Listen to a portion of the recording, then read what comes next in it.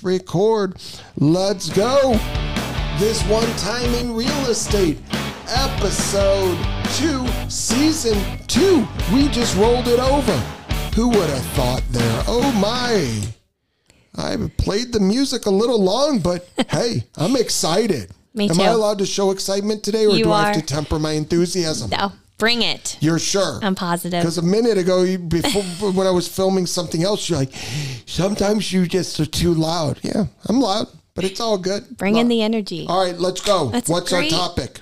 So the topic today is about being quiet sometimes. And it's really, really important because we have a newer agent on our team, and I'm a big fan of his. But for some reason, during his training, I felt inclined to tell him that when you open the door of a home to show to a client, don't say anything. Just shut up and let them talk. That was kind of all I said. I just felt like I needed to tell him. And so he called me yesterday and he said, Sarah, you're so right. I opened the door of this house and I wanted so badly to say, well, this house is not very updated, but I didn't say anything. And they said, I love it. And I realized if I would have said that, like probably wouldn't have worked out very well. And I would have potentially impacted their opinion. And it was just one of those beautiful moments that I thought I probably need to emphasize that more often, that we can get in our own way. And we've talked about that on podcasts before, but there's a lot of power in silence and not saying anything and letting the client speak. Oh, I can speak. That was a little it was a joke. But anyway, you are so spot on. And here's where I see it all the time. I see it when a client is ready to be closed, and then we continue to sell. I see it all the time when I used to be on listing calls with our agents. So I'd be out just as a tag along, just to watch what's happening. And I would watch an agent doing an amazing presentation. Acknowledge, ask, answer questions. Nailed it. The client is ready to sign the paperwork. And the agent then continues to say why they're the best, why they should go with them. Stop selling. I would kick them. I would kick them under the table as subtly as possible, because you are so spot on. So in the case you talked about yesterday, the agent, he could have talked his client out of that house, or not even talked him out, because just his actions or words would have discouraged the person, who then would have felt uncomfortable saying how much they liked it because the agent doesn't like it. And who are we to decide? We always talk about that. Yeah. Somebody's like castle, mansion, maybe are something significantly less, but that's their budget. They love that house. We may not want to live in that house, but we see it all the time. Stop. Listen. When you're on the doorstep of getting closure, allow the closure to happen.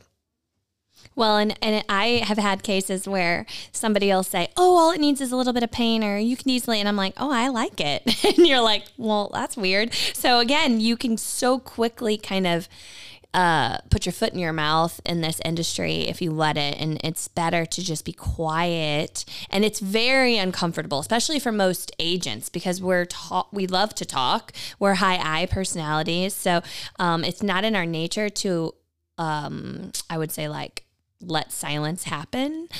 We don't lean into silence. It makes us uncomfortable, but in most cases, it's very effective. And especially in negotiations, coming from my past world, when you present numbers in the car business, and usually they have like a deal sheet, you send them over, push them over on the table to the buyer, and then you just say nothing. And I remember that was one of the first pieces of advice my sales manager at the time told me when I was doing my first deal, was like, here's the deal sheet, put it on the table, and shut up, Sarah. And I was like, oh God, it was so uncomfortable. But then they talk, and then you get to hear their objections. And so if we're talking the whole time, we don't even allow them to have any time to tell us what they don't like or what they love about it. So there's power in silence. Power in silence. The uncomfortable silence is where a lot of money is made. Money is made by you listening, internalizing, and even the nonverbal cues. partner, spouse is looking at each other, trying to do it very subtle, subtle, but then you pick up some nuances.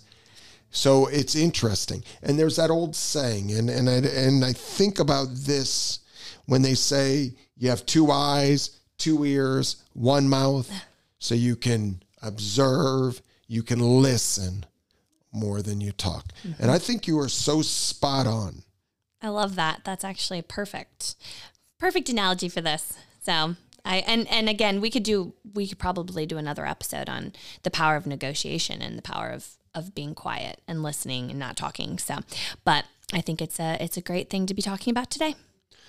So, podcast world, acknowledge what the person said, ask a question, and then be quiet. Be quiet. See, I've always said in role play and other, acknowledge, ask, but I forget the acknowledge, ask, shut up. Mm-hmm. You know what? I'm going to add that to my new role plays tomorrow, a matter of fact. Acknowledge, ask, shut up. Yep. Acknowledge, ask, shut up. Unbelievable. Well, and actually it's funny you say that because we, on our role play with our new agents, that we have a few that like tend to ramble, and it's because they're uncomfortable or they're nervous or maybe they don't know exactly what to say. But what we told them, which because we were giving group feedback, was after you ask a question, just mute your phone, because they would end up asking like multiple questions. It would show a lack of confidence. So it was like, just ask one question and mute your phone, because otherwise you can't physically stop talking. And it was just supposed to like trigger them to realize, stop talking. Anyway, it was interesting. So, by the way, I love that. I've never thought about that. But the number one place that I've seen on listings, mm-hmm.